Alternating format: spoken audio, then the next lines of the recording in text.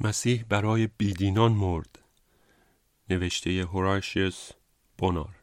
و خداوند دید که شرارت انسان بر زمین بسیار است و هر نیت اندیشه های دل او پیوسته برای بدی است و بس. کتاب پیدایش فصل 6 آیه 5. شهادت خدای زنده و حقیقی در مورد بنی آدم این است که او یک گناهکاره. خدای زنده علیه آدمی شهادت میده و نه به نفع او. و شهادت خداوند چنین است: هیچ کس پارسا نیست، نه حتی یک نفر. هیچ کس نیست که نیکی کند، هیچ کس فهم ندارد، هیچ کس جویای خدای زنده و حقیقی نیست و به علاوه هیچ کس خدای زنده رو دوست نداره. مزمور 14 آیه 1 تا 3 و این آیات رو عهد جدید هم نقل قول کرده. رومیان فصل 3 آیات 10 تا 12. به این شکل که خدای زنده با جدیت اما با لطف در مورد بنی آدم صحبت میکنه، همچون پدری که فرزندش رو گم کرده، اما او خدایی قدوس و عادل هست که تقصیرکار را هرگز بی سزا نمیگذارد. کتاب خروج فصل 34 آیه 7. خدای زنده و حقیقی در کتاب مقدس اعلام میکنه که آدمی گمگشته است، آدمی یاغی است، آدمی از خداوند نفرت داره، چنان که رومیان فصل 1 آیه 30 بیان میکنه. بنی آدم هر از گاهی گناه نمیکنه بلکه همیشه گناه میکنه. بنی آدم جزئی گناهکار نیست بلکه کاملا گناهکاره، نه بدین شکل که چیزهای نیکی در او باشه، بلکه شرارت در دل و کل زندگی او وجود داره و مطابق افسوسیان فصل 2 آیه 1 مرده در گناه و معاصی است.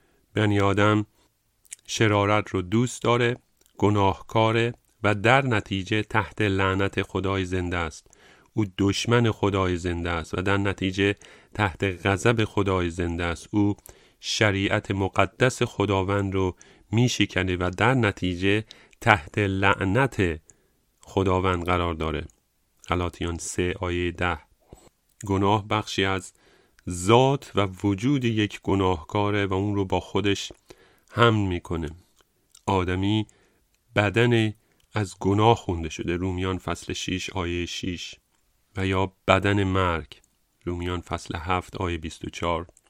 بنی آدم تسلیم شریعت خداوند نیست بلکه مطیع شریعت گناه هست. رومیان فصل 7 آیه 23. اما جرم بزرگتری نیز مرتکب میشه. علاوه بر این که شریعت خداوند رو زیر پا میگذاره و یک گناهکاره، جرم بزرگترش این هست که به نام پسر خدای زنده و حقیقی ایمان نمیاره و مسیح خداوند رو محبت نمیکنه. این بزرگترین گناه بنی آدم هست. بنی آدم دلش با خداوند رابطه نداره بلکه در دشمنی با خداونده. این جرم اولشه. جرم دومش این هست که در دلش هیچ محبتی نسبت به شخص دوم تثلیث نیست، خدایی که جسم پوشید. این گناهی است که او رو تحت لعنت قرار میده و بزرگترین لعنت رو بر سر او فرود میاره و از همه گناهان او بزرگتر و سنگینتر هست. یوحنا فصل 3 آیه 18 چنین میگه: هر که ایمان نیاورد همکنون محکوم شده است به جهت آنکه به اسم پسر یگان و مولود خدا ایمان نیاورده.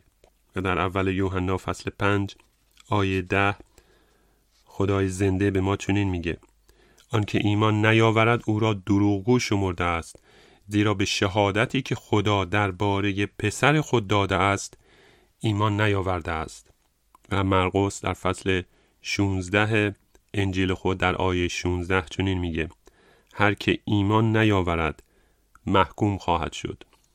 و به این دلیل زمانی که روح القدس در دل فرد بی ایماندار کار کنه جهان را بر گناه محکوم خواهد نمود، زیرا که به من ایمان نیاوردند. این کلام خداوند ما عیسی مسیح هست در فصل 16 انجیل یوحنا آیه 8 تا 9. آدمی در محضر خدای زنده گناهکار محسوب میشه، مگر اینکه بتونه نشون بده که او خدای زنده رو دوست داره، همیشه او رو دوست داشته و خدای خودش رو با تمام دل و جان و قوتش محبت کنه. اگر بتونه این رو در محضر خداوند ثابت کنه، او بیگناه محسوب میشه. او یک گناهکار نیست و نیازی نداره تا گناهانش بخشوده بشه. اگر به این شکل تمام عمرش زیسته باشه، میتونه بدون نیاز به صلیب خداوند و یا بدون نیاز به یک نجات دهنده وارد ملکوت خداوند و بهشت جاودانی گرده. اما اگر نتونه این رو ثابت کنه، دهان او در حضور خداوند بسته شده و محکوم اعلام میشه. رومیان فصل 3 آیه 19. چون این فردی ممکنه ظاهر نیکوکاری داشته باشه و دیگران تصور کنند که او فرد نیکی هست، اما این حکم آدمی است. حکم خداوند علیه چنین فردی هست.